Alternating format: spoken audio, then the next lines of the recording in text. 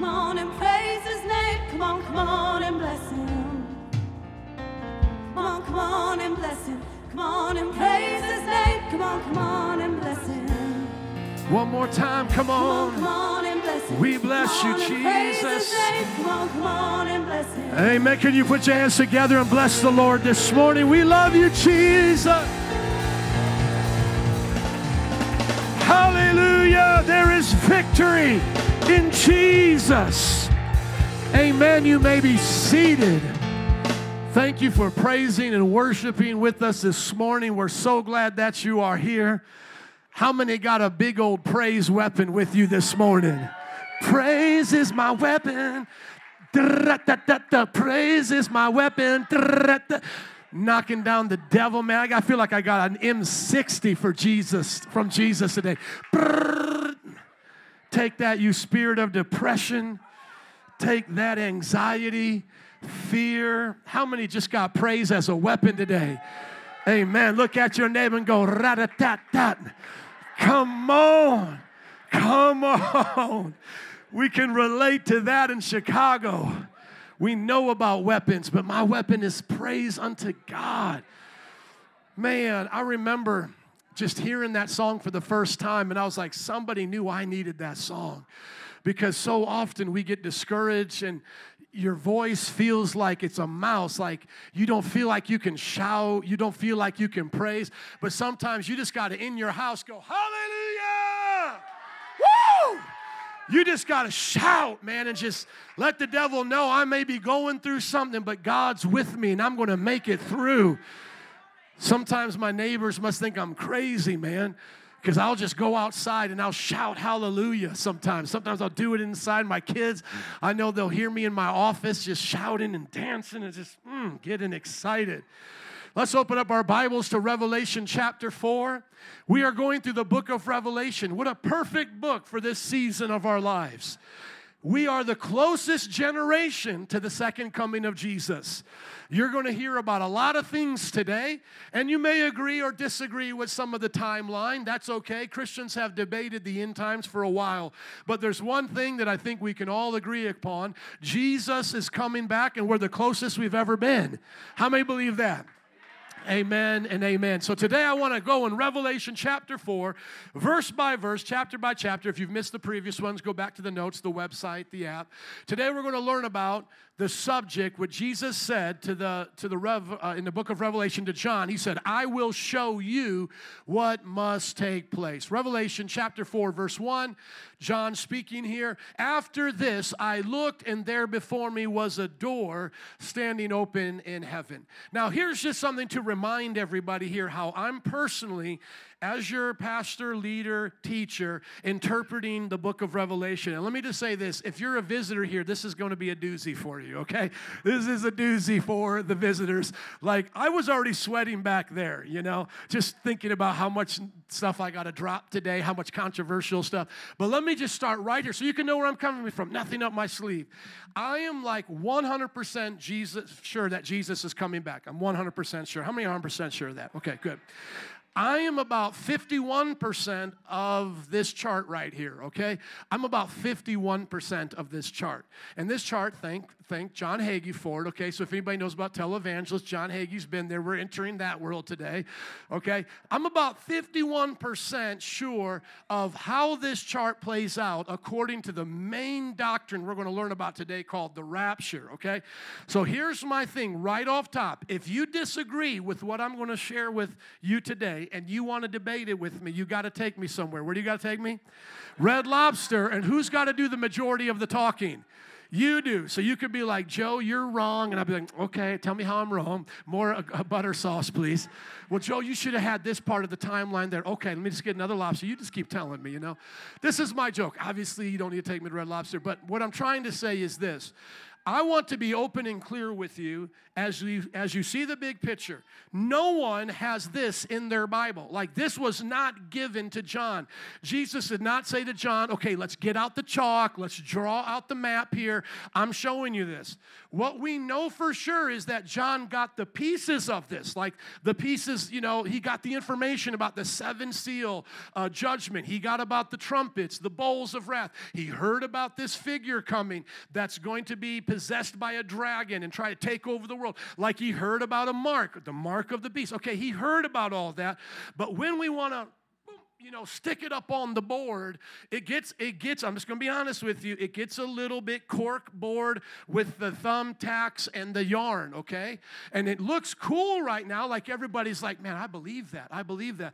But trust me, if there was another pastor here that had a different chart, you'd probably be like, I believe that too, So let me just be very honest with you here. If you are gung-ho right now and you're just like, this is how it is, I'm like with John Hagee, or I'm with this person, or I'm with that person.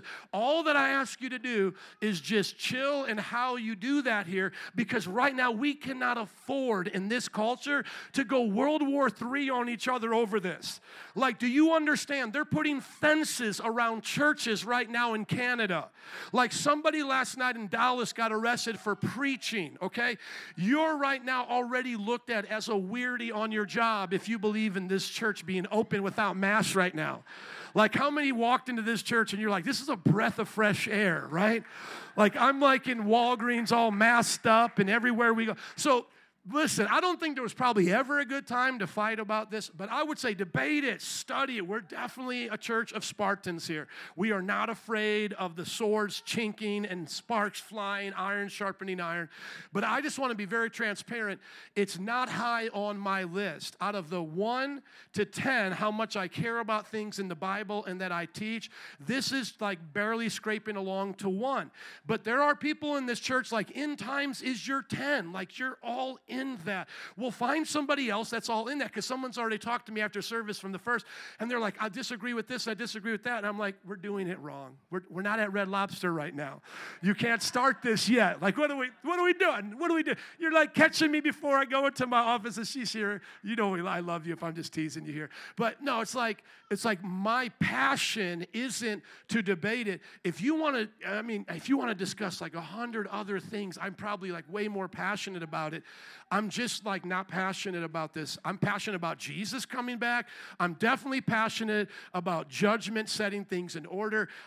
When it comes to setting all the dates and the timelines, that may disappoint some of you, but I'm about a 1 out of a 10. Can you guys still love me? Okay, now, going back to the first verse, what we just read right here, let me just help you understand as we move forward into the parts that get all into this. All we've really done so far is really just talk about the churches. The book starts with Jesus and the 7 spirits of God, or the 7 manifestations of the Holy Spirit, and then the 7 churches. All that we're about ready to get into is all of this stuff, okay? So this is where I just want you to know, like, as an interpretive principle, this is where Joe is coming from. John is speaking. He says, there was a door before me. What do you think I'm going to say that is, just knowing how I am about this? I think it's a door, okay? Is everybody just tracking with me? There's a door before me. What do you think I'm going to say is there? A door. Now, somebody else is going to be like, Jesus is the door, and then Jesus is the door, and then there's a handle on Jesus, and that's called the gospel, and then there's some emeralds on the door. They're going to go all deep. Where am I going with this? He saw a what? A door. So just use your imagination. He's looking up towards heaven. And what does he see one more time? A door. That's what I believe right there. Now, once again, if you want to argue about whether or not that's a literal door or if that's Jesus the door, I'm not going there. I just don't have the mental capability to go there with you. As you know my personality, I'm a verse-by-verse, chapter-by-chapter kind of pastor. I love the epistles. Does anybody remember Hitch, where they did the dating thing and like Will tries to tell him where to dance, and he's like, this is your space. This is your space. This is me in the epistles. This is me where Paul is at. at. That's where I'm at. I understand that deeds of the flesh, fruit of the Spirit, kick this person out, like all of this. Like I'm there. When we get to Revelation, I just my personal nature, and trust me, I read a lot of commentaries. I'm not convinced I need to go beyond that. Whenever we start going into the symbology and the deep things, it's usually going to come with a phrase like this. Somebody say like. See, let's go here. After this, I looked up, and there before me was a door, and the voice I had heard at first was speaking to me what? Like a trumpet. So does that mean the voice had a trumpet coming out of it? That's not where I'm going. I'm going with the simile there, like a trumpet, okay? So like a trumpet, the voice said, come up here and I will show you what must take place after this. Somebody say after this. Okay, now going back to our chart, book of Revelation, here we are. What is the after this? The book starts with understanding who Christ is, what the churches are about, and now he says, right here, come up to heaven, and I'm going to show you what happens after all of this. What's happening after this? Somebody say after this. This is where now I have to tell you what I think happened when he said, come up here. Somebody say rapture. Now, I cannot use the book of Revelation to prove this, which is generally what I do. Whenever I'm in a discussion, debate with somebody, I'm like, we're in that book until we can prove our points. We're not running to another book. We're not doing like Hebrew hopscotch, like just trying to hop around the whole Bible. But I am honest with you, right here in the book of Revelation, not only can I not fill in all of the blanks. No one can. It's impossible. There's no way somebody can read the book of Revelation and say, I can fill in everything that's supposed to be happening in these times. Trust me, every major interpretation of the book of Revelation is going to do what I do right now. They're going to go, now let's go to another part of the Bible and try to figure it out. That's it, because it's a book of mystery. It doesn't tell you everything that's happening in the way it's going to happen. It kind of draws out what we would call like a panoramic view. So don't just think like, man, Pastor, you're going to show me the rapture now in some other verse of the Bible, like probably your favorite author, Paul, right? And I'm like, yes, for sure. We're going to Paul now. Paul, I need your help right now. There you are. You know that I love you. We were talking before. And I'm like, I love post-tribulation. Let me just say this. I want to do this for fun if anybody wants to do this. My father-in-law is as pre-trib as you can get. The sister right here is post-trib. Can I treat you guys both to Red Lobster and you guys talk about it today? Come on, give it up for a Red Lobster talk. There you go. Red Lobster on me. You guys go out. So I'm so glad I saw you here. Okay, awesome. Just going back to this point. Here's what I'm saying about this.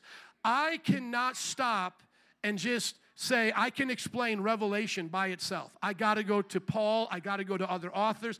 Anytime you're watching somebody give you their interpretation of Revelation, they're going to do the same thing. So it's not just like, oh, Joe, only show me in Revelation what you believe about Revelation. Okay, good luck with that. Seriously, that's not happening. Even the Holy Ghost is not helping you there because the Holy Ghost gave you the scriptures. You guys understand what I'm saying? Okay, so let's go now to 1 Thessalonians chapter 5. 1 Thessalonians chapter 5. Let's go to the rapture doctrine. How many believe in the rapture? Okay, very cool. How many of you heard the question? Okay, so nobody said amen to that. It was like a trick question, Pastor? No, like how many of you heard the question? Okay, once again, how many believe in the rapture? Can I hear an amen? Okay, that's what I thought. I thought there would be a little bit more of you guys there. All right, let's go to 1 Thessalonians chapter 4, starting in verse 13. Brothers and sisters, we do not want you to be uninformed about those who sleep in death, so that you do not grieve like the rest of mankind who have no hope. For we believe that Jesus died and rose again, and so we believe that God will bring with Jesus those who have fallen asleep in him. According to the Lord's word, we tell you that we who are still alive, who are left until the coming of the Lord, will certainly not precede those who have fallen asleep. Verse 16, for the Lord himself will come down from heaven with a loud command and with the voice of an archangel, with the trumpet call of God, and the dead in Christ will rise first. After that, we who are still alive and are left will be caught up together with them in the clouds to meet the Lord in the air, and so will be with the Lord forever. Everybody say forever. Amen. Therefore, encourage one another with these words. Now, let's go here to the book of Revelation as I put on the break here. He said, after this, I looked, there before me was a door standing open in heaven. The voice spoke to me like a trumpet and said, come up here, come up to heaven, John, and I will show you what must take place after this. I think that's the rapture. I think God is calling the church out of the timeline right here before literally hell comes to earth. Now, I have heard many positions about the rapture. The two that are most closest to me are pre-tribulation rapture. That means before all of this tribulation, rapture happens. The other one, which my dear friend Dr. Michael Brown, Craig Keener, some of my favorite scholars believe, is called post-tribulation rapture. Recommend their book to you. I'm Not Afraid of the Antichrist. That's like the name of their book. Really cool. It's right here. They believe it's happening here. Now, why do I believe that the rapture is happening here? There's a few reasons. Number one, in the book of Revelation, we hear no more mention of the church to at the end of all of this. What we do hear about is 144,000, 12,000 from each tribe, getting marked and sealed by God to be end-time Jewish witnesses. That's what we do see. We already see a multitude in heaven. Now, once again, let's go right back up here. And there's another version called the mid-trib, which would happen right around this period or this period. There's actually two different views of the mid-trib that they think it happens. Now, let me ask you a question. Pre-trib, mid-trib, post-trib. Does this verse definitively prove anybody's position? No. How many know I'm already stretching this verse like a rubber band about ready to break, or a guitar string that you're like, I don't know if that might be too tight right there, Joe. How many know I'm already stretching this bad boy as far as I can go with it, okay? Now, if somebody from the post-trib goes, see, you're telling on yourself, we have a better version. Well, tell me in that version where your rapture happens, because in the entire book of Revelation, there's no place that the church is even given an opportunity to leave unless you take this as your opportunity, because it's already set, like at the end, we're already coming back with Jesus. So those who are post-tribulation and go, well, we get raptured when Jesus comes back. He only comes back once. Right here, it says we're already coming back with him. Now, somebody might say, well, that's only those who have died. The rest are on the earth. My friends, now listen to me. If we're going through it, I'm okay. How many are ready to live for Jesus, whether the tribulation happens or not? Okay, so here's the thing. People are suffering on this earth right now. People have brought this point up to me many, many times before. We are not escapists. This church right here is not waiting for the rapture because we're afraid to go through all of this. If Jesus says you're going through this, how many of you are going through it? Okay, but some of the scary stuff about this is by the time we get to the bowls of wrath, which God said he has not destined us or appointed us for wrath, and I think that's a good scripture to kind of go towards my side as well. By the time we get to this, a third of the earth is being destroyed. A third of the humans on the earth are being destroyed. Now, the people who are post-tribulation rapture, they try to say, well, if God could keep Israel, the Israelites, safe during the time of the plagues on Egypt, God can do the same for us. But notice the difference with that. When the plagues were coming on Egypt, that's like in one region, and the Bible says that the Israelites lived outside of that region. When you get to the bowls of wrath, you're talking the third of the earth. The entire earth is burned up with some of the falling stars. A third of the drinking water is taken away. Now, either a lot of us die during the tribulation, which definitely happens. There is some martyrdom there. But either this number of Christians, even in America, dramatically goes low to where we're just a small little number, or we're raptured out of here, and the only thing that's really being done is upon the sinner and the few Christians that are remaining. Okay, so those are some of the points to consider. Both are legit. Can I just get an amen from everybody? We love our post, our pre, and our mid-tribbers. How many are pan-trib? It's going to pan out, and you're going to be all right. Look at your neighbor and say, you're going to be all right. God's going to take care of you, man. Okay, now, going back here, where am I going with that? Come up here means the church is coming up, and now the church is going to be in that safe space. Everybody say safe space. Never thought I would use that as a good thing, but it's actually happening in the Bible. Safe space, and we're watching the rest of this. Here's just one last thing that I would point towards my side, and I do have the mic, so I get to point out a few of these things. And I talked to Michael Brown about some other things, and these guys, honestly, if I even had an hour with them, I probably wouldn't even bring it up because there's so many other things I agree with them. But if I can ever get a nice, healthy discussion with them, I would do it online anytime. But here's one of my other things. Remember when Jesus said, I'm going to prepare a place for you, and where I am, there you will be also. And in my Father's house are many rooms or are mansions, depending on what translation you're reading. If the post-tribulation view is correct, and we're going through all of this, and it's just Jesus coming back, and then we go right back down, where are the mansions? Where are the many rooms? How are we being spared from wrath? So I think that the promise is that Christ raptures us here. We come up, and then we witness all of this happening down here, and then we come back with him. And so as the old series goes, Left Behind, you don't want to be left behind for this because it's literally going to be hell on earth. Now, he says that he's going to come up there and he's going to see something. Now let's watch and see what John sees. At once I was in the Spirit, and there before me was a throne in heaven with someone sitting on it. Now let me just give the spoiler alert here. It's God the Father, okay? Now notice this. The Spirit, there we have the Spirit, brings him to God the Father. Who are we missing here? Jesus. God is the Father, Son, and the Holy Spirit. The Son, or the Lamb of God, is going to come in the next chapter. We're not going to get into that today, but I want to make sure I break it down enough so that you can be confident that Jesus is God, the Spirit is God, and Father is God. Because sometimes our friends, like the Jehovah's Witnesses, want to say that Jesus is not God, and they'll point you to a scripture like this, that the Spirit takes John to the throne, and he only sees one person sitting on that throne. But can I show you how you can blow that up real quick? Just right here. Come on, somebody say preach it. I'm going to show you how you can blow that up real quick. Look at Revelation 22, the end of the book, same author, which I love to do. Keep people in the book. Say, you like that? Oh, you like seeing the Father on the throne? Let me show you something else on the throne. Revelation chapter 22, verse 1. Then the angel showed me the river of life. Somebody say Holy Spirit. He's the river of life. He's also candlesticks burning. He's also taken the form of the dove before, So the Holy Spirit is shape-shifting a lot, okay? But just remember, he's not a force. He's a person. Here he's in the form of water, as clear as crystal, flowing from the throne of what? God, and of the, isn't that pretty neat? The Lamb shares the same throne as God, his Father. No one else gets to do that except God. And I'll show you that in more scriptures. Don't think I'm just going to try to be all quick with it. We're going to take our time, but I just want to prepare you for this, okay? At once I was in the Spirit, and there before me was a throne in heaven with someone sitting on it. And the one who sat there had the appearance of jasper and ruby, reddish brown.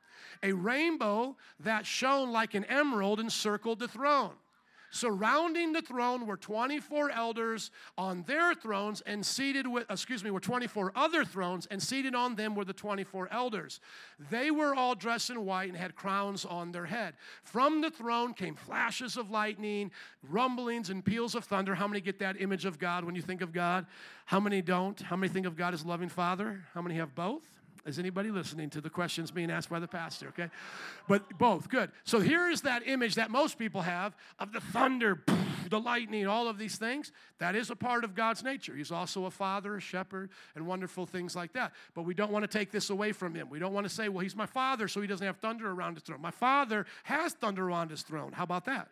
Amen. It's like my father's pretty awesome, okay? In front of the throne, 7 lamps were blazing. Those are the 7 spirits of God.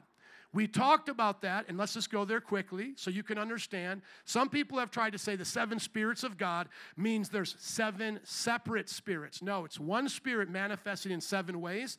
And if we go back here to this chart, you can see how the menorah imitates this. You notice in the menorah, there's that one main candlestick in the middle, and then the 3 on each side. So think about it like this. The Spirit of the Lord will rest on him. This is very important because it's also going to come up in Revelation in the next chapter that the 7 spirits are on the Lamb, okay? The Spirit of the Lord in the center will rest on him, talking about the Messiah. Then the Spirit of wisdom and understanding, the Spirit of counsel and the Spirit of might, and the Spirit of knowledge and the fear of the Lord. How many saw the 7 there? Okay, awesome. That's what we're talking about. So we're looking at the throne. We're seeing the Father sitting there. We're seeing the rainbow, the lightnings, the rumblings. We see the manifestations of the Spirit of God. Now verse 6. Also in front of the throne, there was what looked like to be a sea of glass, clear as crystal. In the center around the throne, there were 4 living creatures that were covered with eyes in front and in back. The first living creature was one like a lion, the other like an ox, the third like the face of a man, the fourth like a flying eagle.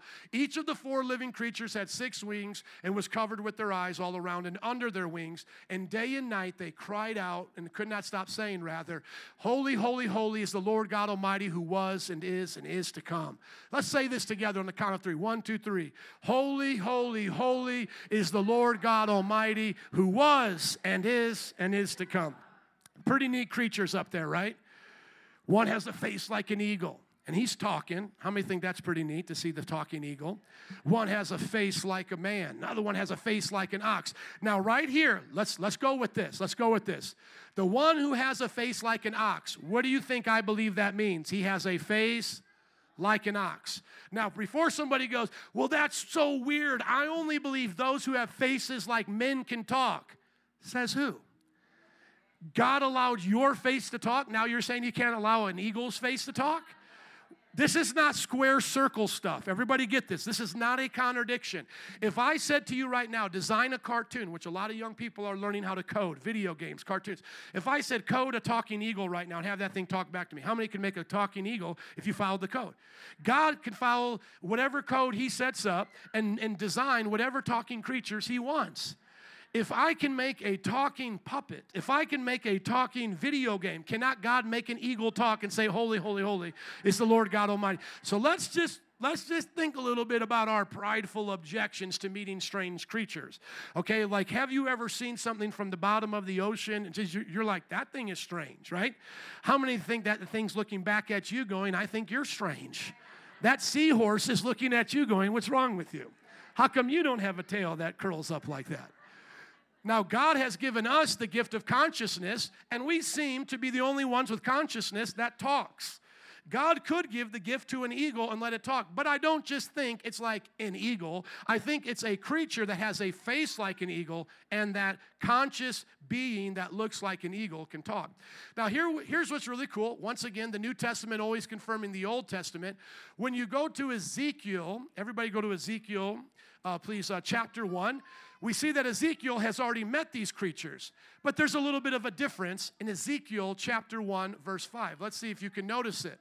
In Ezekiel chapter 1, starting around verse 5 here, it says, in appearance, their form was human, but each of them had how many faces?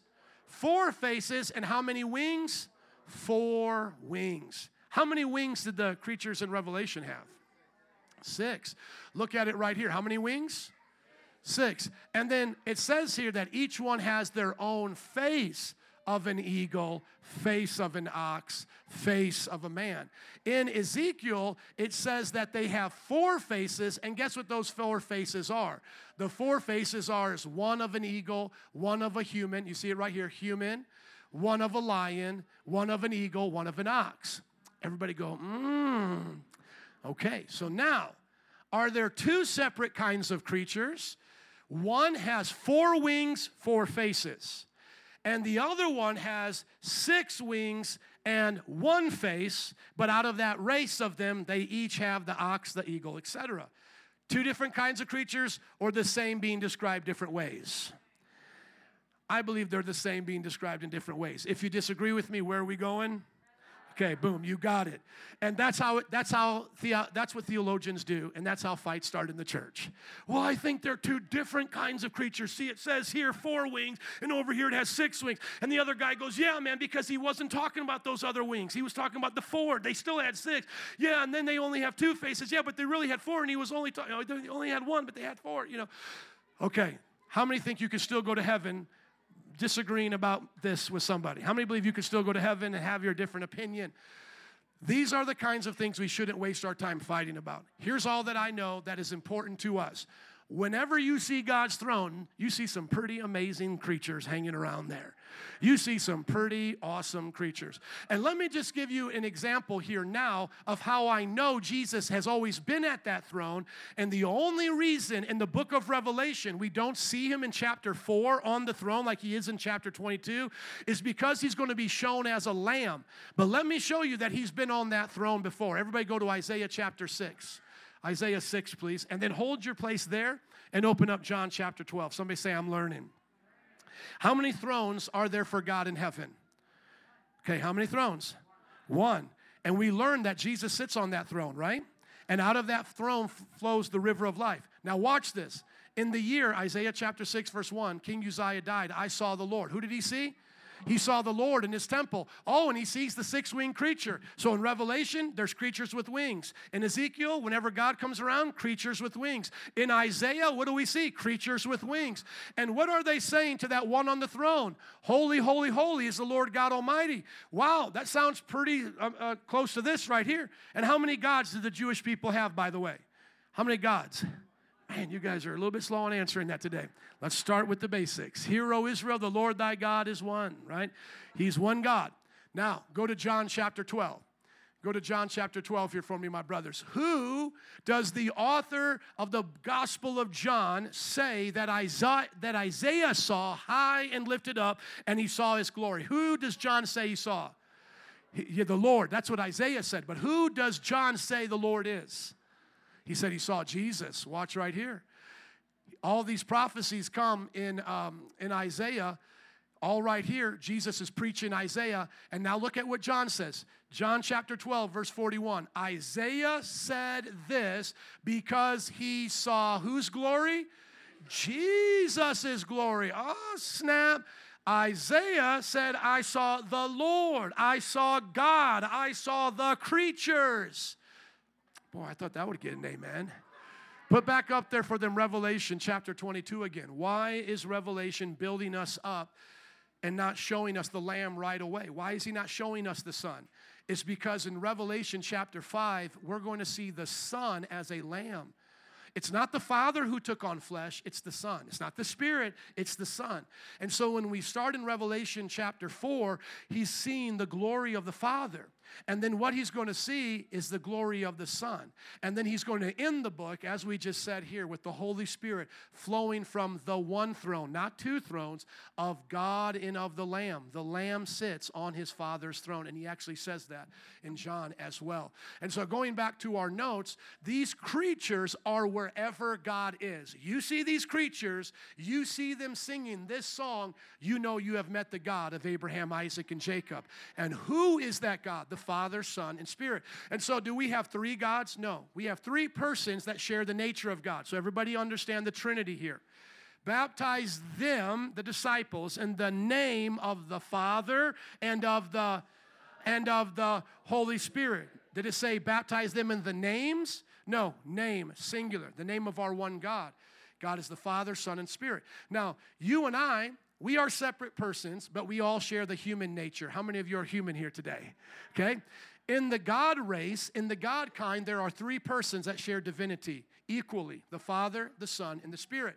Now, somebody might say, yeah, but he's called the Son of God. Does that mean maybe God made him first, and then after God made Jesus, everything else was made? No, go to John chapter 1, verse 1.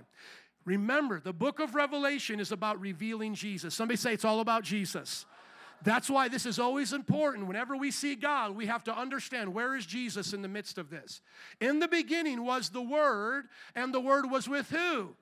God. So the Word's like, hi, God, here I am. And then the Word was God. Oh, does that mean he's the same person of the Father? He's waving to himself. Hello, Father. Hello, Son.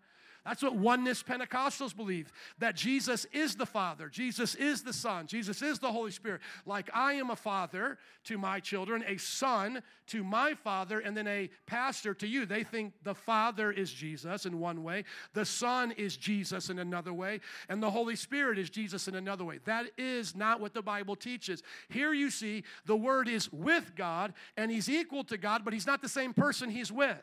He's not schizophrenic. He is with someone. He's in communication with that person.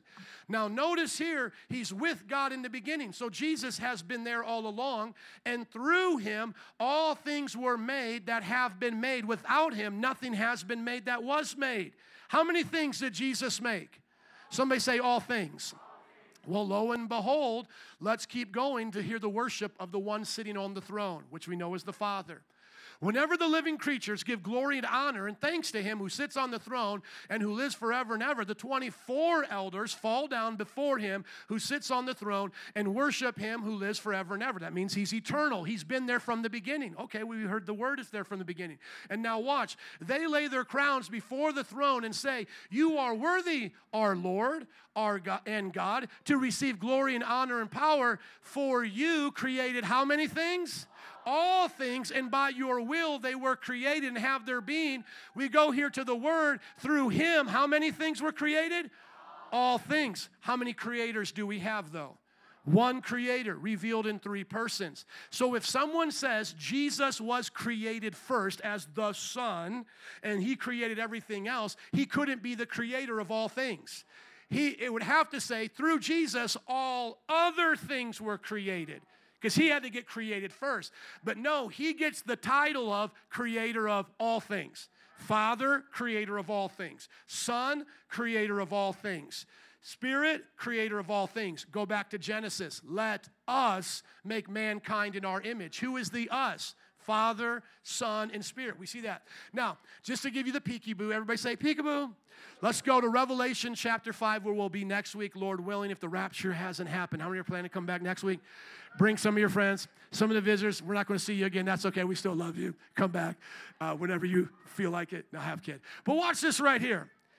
Look at how the chapter 5 ends right here. We didn't see the Lamb. We only saw the Father. We only saw the Spirit.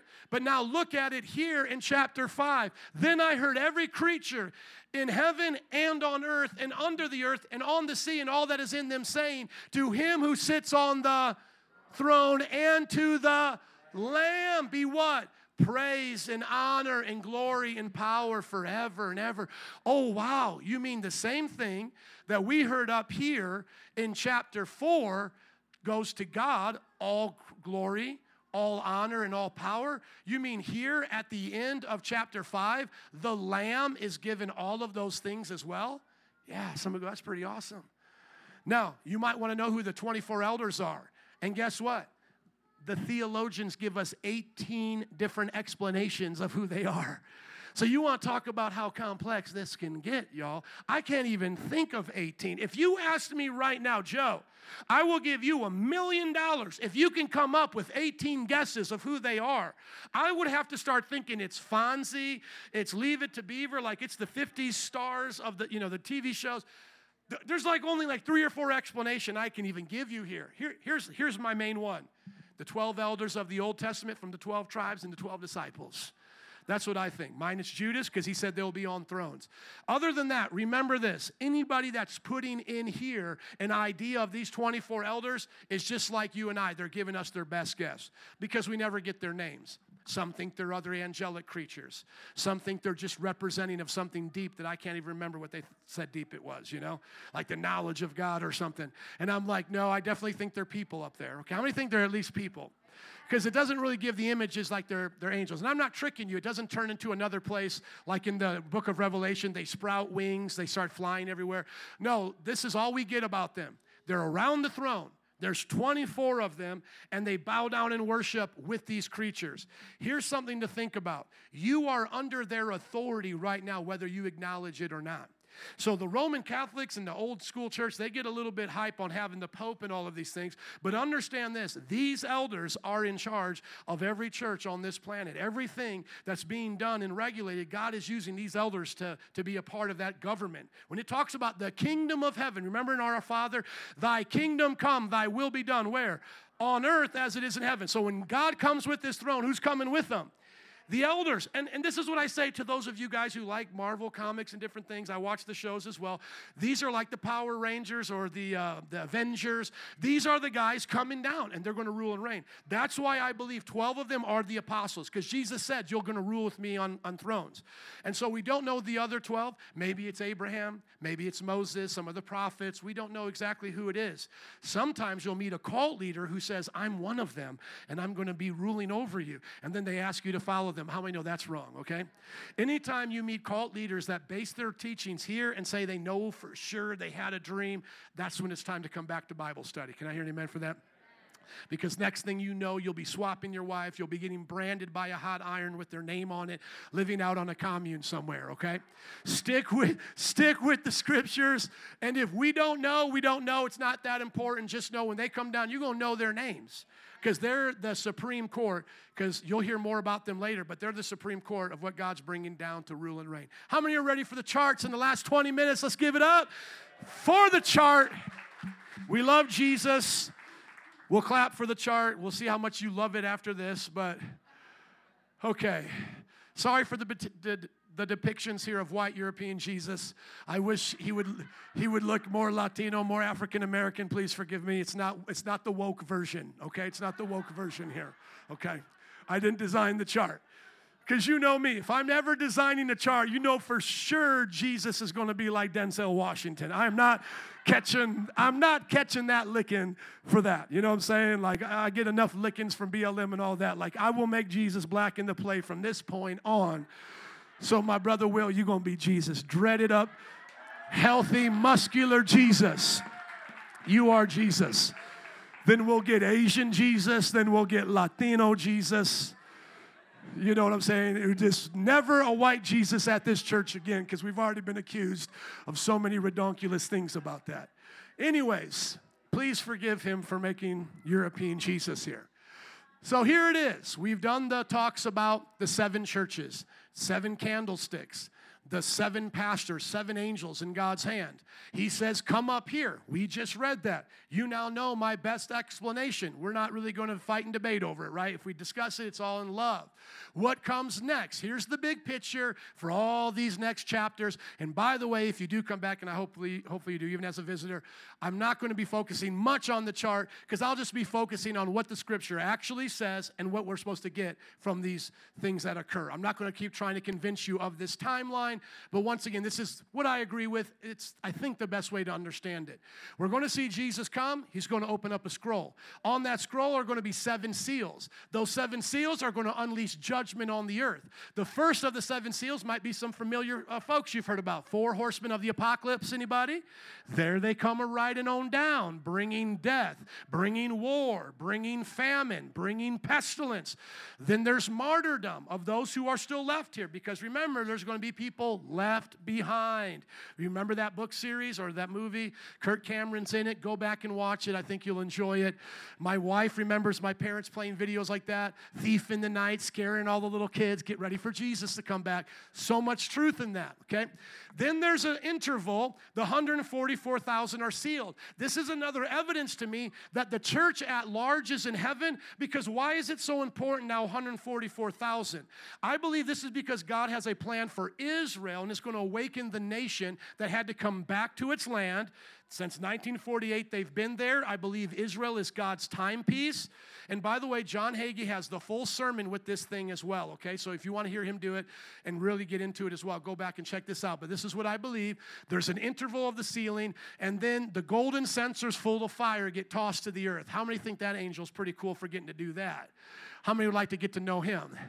You know what I'm saying? Like, what's your job, dude? Well, I just tossed the golden censers to the earth, okay, and set it on fire. Now, once again, you're asking me, what do I think the golden censers being thrown to earth are? What do you think I think it is? It's a golden censer being thrown down the earth, dude.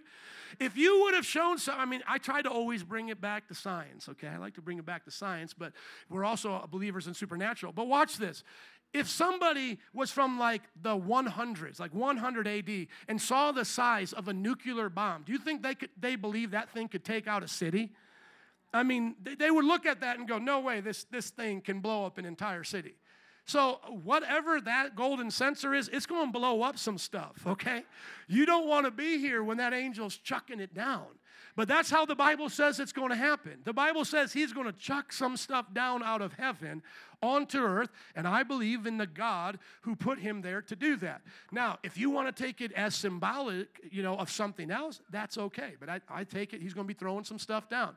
So 7 seals, 7 judgments, ending with the angel tossing down the golden censers, lighting up the earth. Then there's going to be 7 angels with 7 trumpets. These trumpets are going to really bring down the pain. So after this, there is nothing but like hell to look forward to. I mean, it does not, no reprieve happens, because after this, burning mountains, a star falls out of the earth, probably like what we'd consider like an asteroid, falls into the earth. There are locusts that begin to plague people, and not only that, but look at these guys right here, demons. This is what is crazy right here. Demons are let out of the abyss, this place, Peekaboo. They're let out of here and allowed to roam the earth. Now, trust me, I'm okay with going symbolic on this, but I'm still sticking with my first interpretation. I think it's going to be literal. So here's my little way of understanding it. Boom, we disappear in the rapture. What's going to be their explanation? Aliens, abduction, right?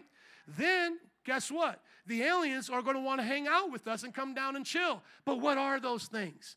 Demons. And so everything you've watched as a 4th of July, with Will Smith and Armageddon or whatever these movies are about the aliens come, not Armageddon, that was an asteroid, right? But that's still part of this, right? Because that asteroid's coming, Wormwood's going to come and crash into our planet. All of this is just going to fit right into their sci-fi mind. So you are going to watch Apollyon, this lead demon, just walking down the street. If you're here, don't be here for it, but you get my point? And you're like, oh man, that is strange. There's no way Apollyon is just walking around. That's his name, Apollyon. He's like a chief general demon just walking around. You're like, no way he's going to do that. Have you ever saw a horse walk around? Have you ever saw, just think about what a horse is for a minute. We think these things are normal because we've seen them for a long time. But have you ever seen a child meet a horse for the first time? They're like just shocked. This thing is on my planet right now. Like, how is this thing here? I mean, have you ever seen a lion? Have you ever seen these things? So these spirit creatures, pretending to have power from a different dimension, not hard to prove to anybody here, are actually going to show themselves. See, now they don't want to do peekaboo. Think about why they don't want to do peekaboo. Because right now, Apollyon walks in here, and I go, I rebuke you in the name of Jesus. Because I am in the church age under the authority of Jesus. That Apollyon, that spirit instantly has to flee. The Holy Spirit will be here, but the authority of the age will be gone. Because remember, he said, I had all authority. I'm giving it to you. Go make disciples. But I keep saying we, but the Christians that are here will not be able to cast those spirits out.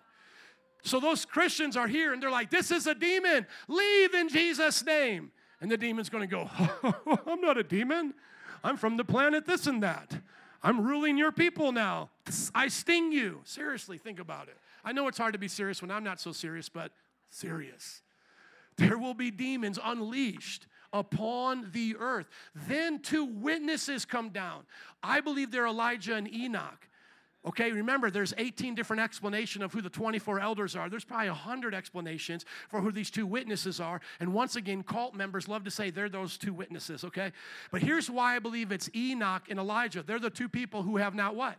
Haven't died. They directly ascended to heaven. The Bible says that every man is appointed once to die, then face judgment. So these are the only 2 that haven't died. Christ even died, but he rose from the dead in a glorified body, right? No one else has ever had a chance to beat death. These guys did. I believe God sends them back. What's interesting about this story is that you're talking about 100 years ago. So you're talking, the early 1900s, all the way back to the time of Jesus. Nobody understood how this story would play out. Here's how the story plays out. We'll get to it eventually. That they come down, they start preaching and teaching. They eventually get martyred. They do die. And the whole world looks at their bodies and then has a party and celebrates and gives gifts to each other. People always used to say back in the day as a way to be all sciencey and make fun of the Bible, how can everybody see 2 witnesses? How many know that's not even a big deal to you right now? But think about reading that in the 1800s. 2 witnesses. We're all going to see them. Yeah, right. How's that going to happen? And now because of the technology, satellite, TV, whatever, boom, everybody's going to see him. Here's another thing about the mark of the beast. Remember, we talked about this because that's what's going to be the power of the one world government, okay, is that he's going to give them a mark that you cannot buy or sell with unless you have the mark. Once again, 100 years ago, what's everybody saying? Come on, Christian, how are you going to restrict everybody by a mark? Because what mark could they give you 100 years ago? The best they could give you would be a tattoo. That's the best, right? A mark on your skin. And now you're all looking at that going, of course they could have a one world government restricting, and they could put GPS in that thing and track your behind down. Because otherwise you're thinking to yourself, I'm just going to go run away to a farm somewhere. Not in this world. You're not running away anywhere from these folks. They can see where you're at, track you down. You can't buy or sell. And Christians, the ones who are going to convert the small numbers, as the Jewish 144 witnesses are out there preaching, are going to get beheaded. The Bible says they are going to be killed quickly, but there will be some that will make it through, the Bible says. So those witnesses will come, and then this part right here, everybody say symbols. This is the one place where everybody has a symbol. The beast has a symbol. The Antichrist, the false prophet has a symbol. The seven-headed dragon. Then there's a woman with 12 stars around her head. And so these are the places where we can go, our best guess. Because up until this point, all symbols have been interpreted. 7 golden lampstands, 7 churches, 7 stars, 7 pastors. Everybody tracking with me? All of those things are interpreted. By the time we get here, all that we know is how they are told to be interpreted, but we don't know the exact interpretation. We're supposed to look at the woman with 12 stars giving birth to the Messiah and know that she's important. Now, some people are like, that's obvious, that's Mary. There's a problem with calling her Mary because she has a timeline that doesn't fit Mary. She actually exists in the end times. That means Mary would be 2,000 years old still chilling with us. And last time I checked, no matter how much a Catholic loved Mary, they did not believe Mary was still on the planet, right? So this is what we believe symbolizes Israel. The reason why we believe it symbolizes Israel is because it's the 12 tribes. And yes, Mary as an Israelite gives birth to the Messiah, but the Messiah more importantly comes from Israel, not just a woman named Mary. And Israel, all throughout the Bible, is considered God's bride, wife. In the Song of Solomon, that's a love story really between God and his nation Israel. In the prophets, he calls her a bride. He actually says she's an adulterous bride, but now she's right. And what's beautiful about this, in the New Testament, we're called a bride because we're what? Grafted in with Israel, and we get to be a part of the bride of Christ. But specifically here, this is Israel, and this is the seven-headed dragon with 10 crowns that persecutes the woman, and it does it to the end times. And so what do we think that is? That's the Antichrist government Am I already with the yarn now? Have I got the tin hat on? Okay, I was just looking at some of you, and then I'm just like, and then this over here, and then this. I feel like, and it makes sense, right? That's how I see myself, that meme. You got it, right? Okay. Well, by the way, we're going to read it all verse by verse. Today is the summary of it, okay? So going back to the seven-headed dragon chasing the woman that has stars on her head. Okay, that's the dragon, the one world government, ruled by the Antichrist, who is this figure right here that gets warred with Michael, and then Michael kicks him out of the heavens. So there are 3 heavens according to the Bible. The heavens of the atmosphere. The Bible calls that the atmosphere, the atmospheric realm, heavens. Then there is a spiritual dimension where the principalities and heavenly forces dwell, and there's oftentimes battles there. And then there is the heavenly realm where God is in his throne. We know that Satan fell like lightning from the realm of God into the heavenly realms where he battles with angels. And in the book of Job, he comes sometimes with the angels and he tries to tempt God to do things. These are stories I actually believe as well. But here he gets cast out of the heavenly realm. He is now manifested. And what he'll do is possess the Antichrist. He then sends one of his other spirits to possess the false prophet. And even at some point, the Antichrist gets shot in the head, and the prophet brings him back to life, and everybody thinks he's a god, and they take his mark, and they start worshiping him in the Jewish temple, because we believe that temple will be rebuilt. Then these 3 angels literally start circling the globe, telling everybody it's about ready to get super bad. Now, once again, why doesn't everybody believe them?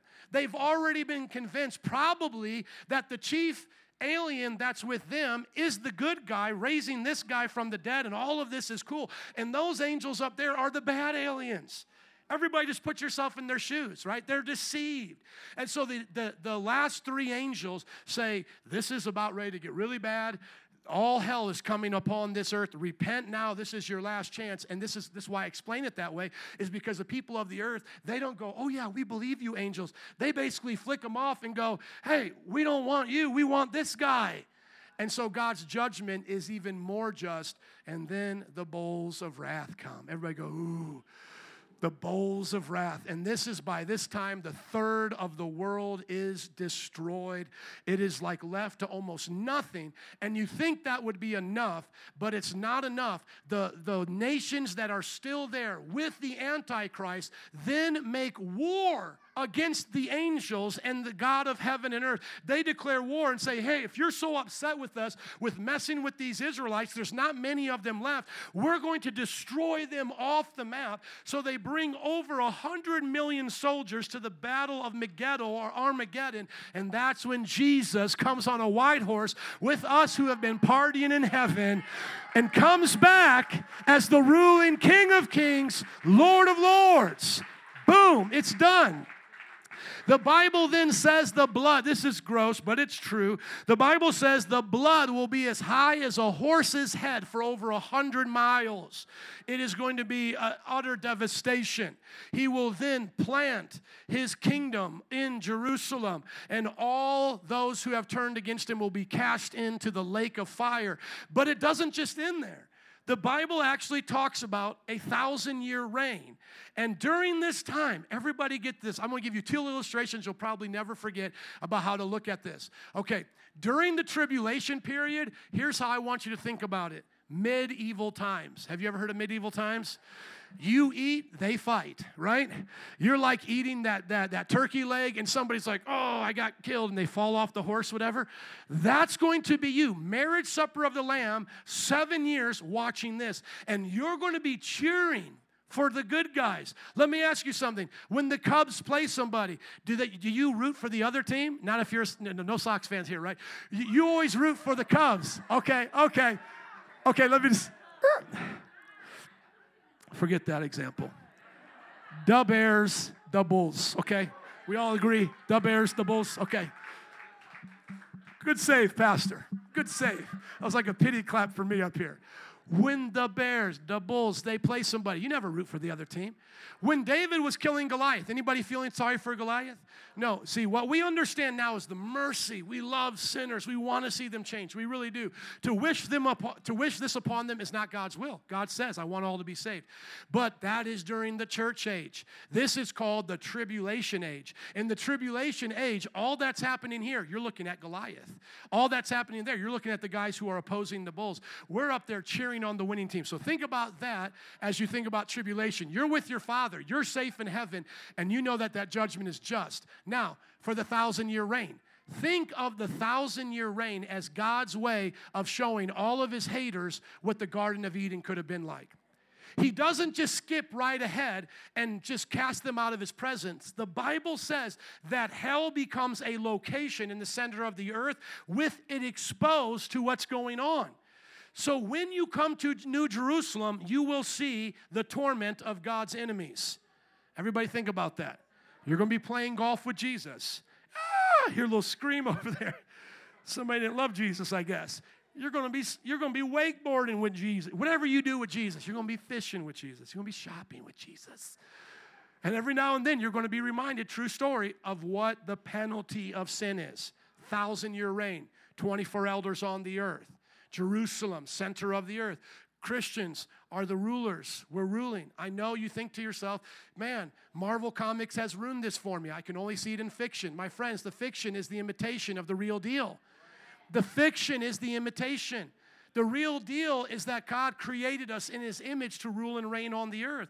The devil tempted us and lied to us, and now he's cast into the lake of fire there at that point in history for him to suffer. And the Bible says that wasn't prepared for us. That was only for him. But anyone who chose to follow him, they're going to be there during this time. So literally, you're going to see that during this time. And then the final white throne judgment where the Bible says, everybody get this, 1 Corinthians. Remember I say I stay right here? Everybody say, that's your spot, Pastor. In this spot right here, we're not talking figurative. We're not talking like, the seven-headed dragon. Paul says you're going to judge angels. As clear as he says you're going to do this, you're going to do that. Paul says you're going to judge angels. Before the kingdom of God has its last laugh on the devil, we will judge the angels who afflicted us. So imagine you looking at that spirit of perversion that would mess with you every night to go to bighooters.com. You're going to be like, I judge you in the name of Jesus, you foul spirit. You never come back. Right? Imagine that spirit of violence and of anger that you dealt with. You're going to cast that spirit out. The Bible says he's going to give us the authority to judge them. And then this is how it ends. He renovates the earth with fire. We go to new heavens and new earth. Everybody give a big amen. Amen. Amen. That's the chart. Any questions you have for me with the chart, please write Lauren Sainski at mpichurch.org or Pastor Jared at mpichurch.org. There it is. Some of the things I couldn't get into in depth, but now as we go through it, I will be faithful to give you. This is the commitment that I will have with you as your lead teacher through this series, is that I promise to let you know when we're going on mere conjecture, when we don't know, when there's multiple opinions, I'll let you know. But the most important part I want you to get out of here is what we do know. We do know Jesus Christ is coming back. That's what we do know. We do know that upon the earth there are going to be punishments. You don't want to be here for that. You don't. You want to be where Christ is, okay? And then lastly, it is our job to prepare people to come. Now, some of you may sit back, and I tried to make it light in some ways because it's very serious, but some of you honestly may have a problem with the depiction of this book. And you may think, man, that is outdated. That is archaic. That is myth. I really want you to re-examine, like C.S. Lewis did, what is myth? Whenever you listen or read to watch myth, what is myth exactly? It's characters and people that aren't normal to our culture, to our society, teaching us lessons, isn't it? You watch the movie, The Lord of the Rings. It's myth, but doesn't it relate to you as a person? There's good, there's evil, there's bad guys, there's good guys. Let's say you chalk this all up to myth. Who's the good guy out of Revelation? Jesus. Who's the bad guy? Satan. Okay, now let me ask you this. Is that myth? Is Jesus the person myth? No, Jesus lived. That's the one religious figure that we can point to and say he lived and he performed the miracles. We're not talking about somebody who just claimed things. We're talking about somebody who demonstrated things. How about this? Do you believe that there's evil in the world? Yes or no? Okay, do you believe that evil can reside in a person? Yeah, so where did that person get evil from? Yeah, exactly. So sometimes people go, no. It came from our animal instinct. The moment you just said that, you got rid of evil. Think about it. If we're just animals, might is right. There is no wrong. You see, the moment you make a moral decision, you have elevated your nature above the chemicals in your brain. If all you are is chemicals in your brain, there is nothing good or evil up here. And if all you are is molecules in motion, there's nothing wrong or evil that one molecule does to another molecule. The fact that we as humans have morals is the evidence of God. Now, if we're all sitting here and we go, you know what? I don't want anybody to rape my daughter. Why are people raping daughters? I heard about another pastor, another teacher. I always hear these crazy stories. They're sick and disgusting. Why are people still doing that? We can't blame it all on mental illness. Give them a mental illness test. They passed it, right? Like, do you know what up and down is? Do you know what your hand is? You know what their body is, okay? Well, come on. The difference is they're making choices that violate what we call a moral code. And the moment you get upset about that, you're actually showing that you're made in the image of God. Here's where Hitler goes. You see, if there's no God and we're just from the goo through the zoo to you, then why are we upset about what happens with a bunch of goo? Everybody get it? Well, it's not good for overall culture. Who cares about culture? You are on a speck of dust in a universe that's headed towards a heat death and will be forgotten. This universe big banged, right? And we know who banged it. God said it and bang, it happened. But listen, let's follow their train of thinking. If there's just a big bang, we're just molecules in motion, then this planet is but a speck of dust, infinitesimal, and the size of a universe that's going to forget about you at some point, and itself will be forgotten. Well, we're in a multiverse. Well, what do you think happens to all the other verses? Okay? So the point is, if we are true to our biblical beliefs, we actually help answer the moral dilemma. Because when somebody goes, well, I don't like the morals of your Bible, that there's an eternal place of torment, I ask them, well, where do Hitlers go then? Because let's just start right there. Where do rapists go? Where does blatant evil go? Where does it go? Does it all just disappear with dust? Well, then might is right. Hitler won. Hitler got to take over Germany, get a lot of power, have a lot of fame, kill himself in the end, game over. Took the ball home on a winning streak. You know, you're playing the guy in ball, he gets a few points, he says, boom, I won, I'm taking the ball home now. That's Hitler. But what do Christians say to Hitler? Dude, you in hell right now and you're about ready to face judgment. You're going to watch me party for a long time with the Jewish people and you're going to be extinguished from God's presence. And somebody goes, well, that's not fair. Well, remember, you and I didn't get to make the place. So we don't make the rules of what is fair. But honestly, by your own standard, I can show you that it is fair. You would have to come to the point to just not accept it. Let me just give you a quick beginning to this. Did God create us? Yes or no? Did he tell us his commands? Yes or no? Yes, that's right for him to judge us then. Yeah, it's right. Do you judge people who break God's commands against you? Yeah, and then people say, well, it's eternity. It's eternity. You know, let's not have them suffer for as long as eternity. Let's have them suffer for as long as they do. You don't get to make the duration here. God's an eternal being. He made eternity in our hearts, the Bible says. This human soul that we have will exist in eternity. So God now decides the duration of the soul, and the soul is for eternity. Sometimes people will say, well, I believe in annihilation. Good Christians. I mean, Jehovah's Witnesses are not Christians, and they believe in it, but there's other groups who say, I actually believe at the end of all of this, they're exterminated. Fine, if that's what you want to believe. The bottom line is God judges them and removes them from his planet. It's his planet. It's his rules. He told us what to do. It's that simple. And then what always comes up after that? Well, what about those who haven't heard? What's the first thing I say to somebody who asks me about what about those who haven't heard? I say, it's not you. Okay, so let's just make sure whatever answer I give you, it doesn't apply to you because you're hearing right now, right? Can I hear amen to that? So anybody that's smart enough to put that towards us in a Christian conversation, just be like, just first and foremost, that's not you. You're held accountable to this, baby. But what we do believe about those who have never heard, because just think about this, even in the end times, God is so faithful to have 3 angels circle the globe. Like as if you were in Germany and we send down the pamphlets to say the American army is coming, you better repent. Isn't that pretty awesome? He sends down the 3 angels. So it's that important for everybody to hear. What if they don't hear? Bible says in Romans chapter 1, he judges them by their conscience. And the conscience has the standard of the moral law, not murdering, not committing adultery. God will judge them by that. And that's why we want to reach unreached people groups so they can understand more clearly about Jesus and how he came and died on the cross. But my personal belief is that no one goes to hell without violating the law of God consciously. Children, those who are handicapped, I believe God has a special place in heaven. There's also some that believe they get to come back during the 1,000-year reign and have their chance at life. There's other stories that people can fit into here of how God is just in that. So you don't have to feel pressured to say what you don't know. Just say simply, God is just. He'll do what's right. He's our judge. How many trust the judge? Amen. So I trust the judge, but once again, it's not them. Our culture is a culture who has heard this, that actually makes fun of this, that will spend $1 billion to watch a guy in tights fly with a cape and imitate this, right? I mean, let's think about it. Well, it's so stupid, it's fiction. But dudes, you got a tattoo of it. How many grown dudes have I seen with Batman tattoos? I had a friend name his son after Superman. Whatever Superman's name is. What's his real? No, not that name, the real name. Kal-El. Yeah, that name. I'm like, you named your son? Yeah, I named my son after. Oh, I still don't believe it. Okay, dude, whatever. And then, but that's not real. What is real? I talk to these people and I love them and I want to have mercy and God help us to be patient because we used to be hard-hearted like them. But then I ask them, what is real? Oh, my job is real. Money is real. Okay, how real is it? Does it last beyond your death? So it's real for what, 70 years? What I'm talking about is the foundation of the planet. Where do you think this came from?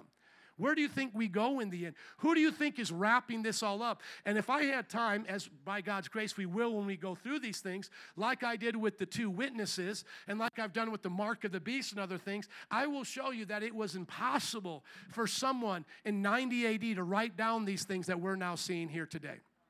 As a matter of fact, for all of this to happen, just to give you one more example, I mentioned it in passing. For all of this to happen, Israel has to be as a nation in its country.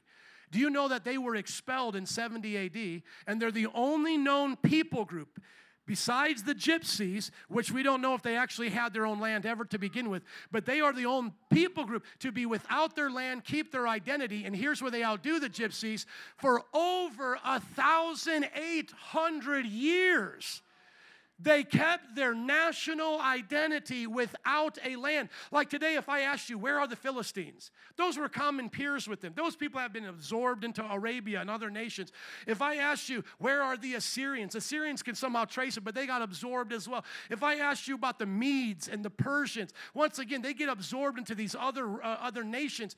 The people group of the Israelites predate those folks, lasted longer than they have, and now, lo and behold, 1948, around our time, modern world, they get their nation back?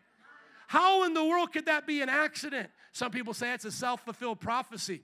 Well, if after 1,800 years you self-fulfill a prophecy, that's the same thing as a prophecy to me. I mean, well, they did it and they made it happen, and well, that's kind of the point, isn't it? They were supposed to remember themselves. I mean, don't you think the Spartans wanted to remember themselves? Where's a Spartan now? But if you ask somebody today, where's a Jew? You have a Jewish friend, right? You know?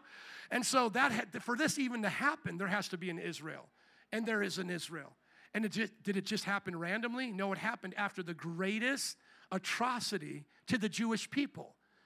You think that's an accident? That of all the people, I mean, we know you can hate a lot of people in this world, but the Germans were absolutely fixated on the Jews. Like, it wasn't just like the Jews, the Gypsies, and everybody else. It was the Jew, and maybe a Gypsy or somebody else who gets in my way. Are you tracking with me here? 6-10 million of them slaughtered in a time of years. See, once again, you believe in evil, I believe in evil. Where did that evil idea come from? Why pick them out that way? Why literally make it your life ambition to exterminate them? Today, Muslim nations who claim to have Jewish prophets in their religion there are some, not all, want to exterminate, read their writings, exterminate the nation of Israel and every one of the Jews. You have never heard that. I want to exterminate all the Kenyans. I want to exterminate all the Italians. But this people group has lived under the threat of extermination their entire history. Read about the Spanish Inquisition and what the Catholics did to them, right? Read about what happened to them even before Germany, in Russia, how they were treated and what they have gone through. And so for them now to have their own nation, and this is literally the backdrop of this story that you're reading, that right there shows us that there's some things here we got to take very, very seriously. Amen? How many are ready for Jesus? Let's give it up for the Lord. Stand up, please. Thank you. You guys are awesome. Let's have the band come back. How many are ready to sing songs again? Joe, I really like the sing song part. This other part was a little tough for me. How many like both parts? Amen. By God's grace. How many are going to study this chart for the next 20 weeks? Amen. Just get into it, study it. If this is your passion, please have permission to share it and talk about it here. Just know that if we're going to argue about it, where are we going? Red Lobster. Some of you are like, Pastor, why has it got to be Red Lobster? Why can't it be a Dog Stop? Why can't it be Jimmy's? You know, Red Lobster's pretty expensive. And I'm like, because I wanted to deter you from having this discussion. I should have said Fogo de Chao. Well, yeah. And then people will be like, but Pastor, you're paid to talk about this with us. Yes, I did my job today. I got paid to do this. This debating stuff about it, man, I can't debate this right here, man. I would have to want to fight about something I don't have that much confidence in. But I'll tell you what I do have confidence in is that I'm going when he's coming. Amen. And if the rapture happens right here, I'm going to be so happy. How many want the rapture to happen before all of this? But how many know if it happens here, you're still going with him? How many? Is anybody here going to be like a spoiled child and be like, I'm not going. You waited too long, Jesus. I'm staying right here. You're not getting me to go. No, it's like, I'm going, Jesus. Thank you. I will definitely say to him, I wasn't expecting all that I went through, but I'm glad to be here. But I will say, in all honesty, let's pray. That's why I always wear this bracelet. I always have these for free if you want them. But how many know people in China are going through things that they didn't expect to go through? The churches around the world, they're suffering. And so we don't want to take that lightly either. Let's have our altar workers come and close in prayer. Father, we thank you for this wonderful day. With everyone's head bowed and eyes closed, would you examine your heart as we talk to our Father, that one who sits on the throne, that appears as Jasper, the one that has peals of thunder and lightning around him? Would you right now search your heart and see if you're ready to meet him? If you're not, it's probably because you haven't met his Son, the Lamb of God. No one can go to the Father except through the Son. If you're here today and you're not ready for judgment, would you call upon Jesus today? Ask Jesus to forgive you, change you, save you, because then you can be waiting for him like us. Christians are no different than anybody else. We're just sinners saved by grace. We're not better than anybody else. We're just better off because Jesus gave us his promise to change us, to come back for us. Few moments, if you're already a Christian, would you examine your heart? If it's this serious that we would get a whole book about how it ends, are you ready for judgment as a Christian? I didn't have time to reference it, but do you know that us as Christians, we'll still be going to heaven and then coming to rule and reign, but we'll be judged on our words, our deeds, and those will determine our position in the kingdom, whether we have rewards or whether we'll be embarrassed and ashamed for the things we didn't do for Christ. Would you look at your life right now in light of what we've learned, that you would be ready to meet Jesus? To give an account for your life. Were you faithful on your job? Faithful to your friends, your family? Did you keep the morals of Christianity? When you broke them, did you repent? And then lastly, can someone right now begin to pray for your friends, your family? Because we are in the church age, and we should have a broken heart for those who are not ready for this day. Lord, we pray for our politicians. We pray for our entertainers. Lord, we pray for our friends, our families. We pray that for other religions who have been told a different story and maybe believe that. God, we pray for them to know the truth. Even as I'm praying, if you want to come forward, you can come for any of those things I mentioned, but we'll close out in just a moment. Thank you for your patience. But would you pray for somebody to know Jesus, to know the Lord who's going to come? I want my neighbors to know Jesus. Lord, speak to them. Show them that the gods of Hinduism are but lies from demons to receive worship. These are those fallen angels that want to receive worship in these images that are made by men's hands. Lord, I pray for my friends, God, that I grew up with that have turned against you because they think that because they've gone through hard times and you've tarried and haven't come back yet, that maybe you're not real or this story doesn't make sense. Lord, I pray for my friends to not be distracted by their jobs, their careers, their family, but for them to find you today, seek you, to knock at the door. You said those who seek find, those who ask receive, those who knock have the door open. A few more moments. Who wants to see a city set on fire for Jesus before the fire of judgment comes? They may not understand that this is what they need, but it is. We're like those angels circling the city, preaching the gospel, seeing lives changed. Some of you are here today and you used to be God haters, God mockers. You used to live just like everyone else, but what did God do in your heart? Pray for that for someone else. Belmont and Cragen community, Logan Square, Albany Park, the Loop. Oh God, the south side, the west side, oh Lord, these suburbs, Jesus. Do a work in Chicago, God. When we understand what eternity is going to be like, it will change how we live on this earth. We need to understand His kingdom is coming. Whether you understood all the chart today, do you still believe His kingdom is coming? I believe it, man. His kingdom is coming. A few more moments. Are you ready? Are your friends ready? Lord, use us. We take it serious. Help us to share it. Whatever people got out of this message, help them to share it this week. No one left behind on our watch, oh God. Make us world changers, history makers. In your name we pray, in Jesus' name. And everybody said, amen. Can you bless the Lord today if you believe it? Amen.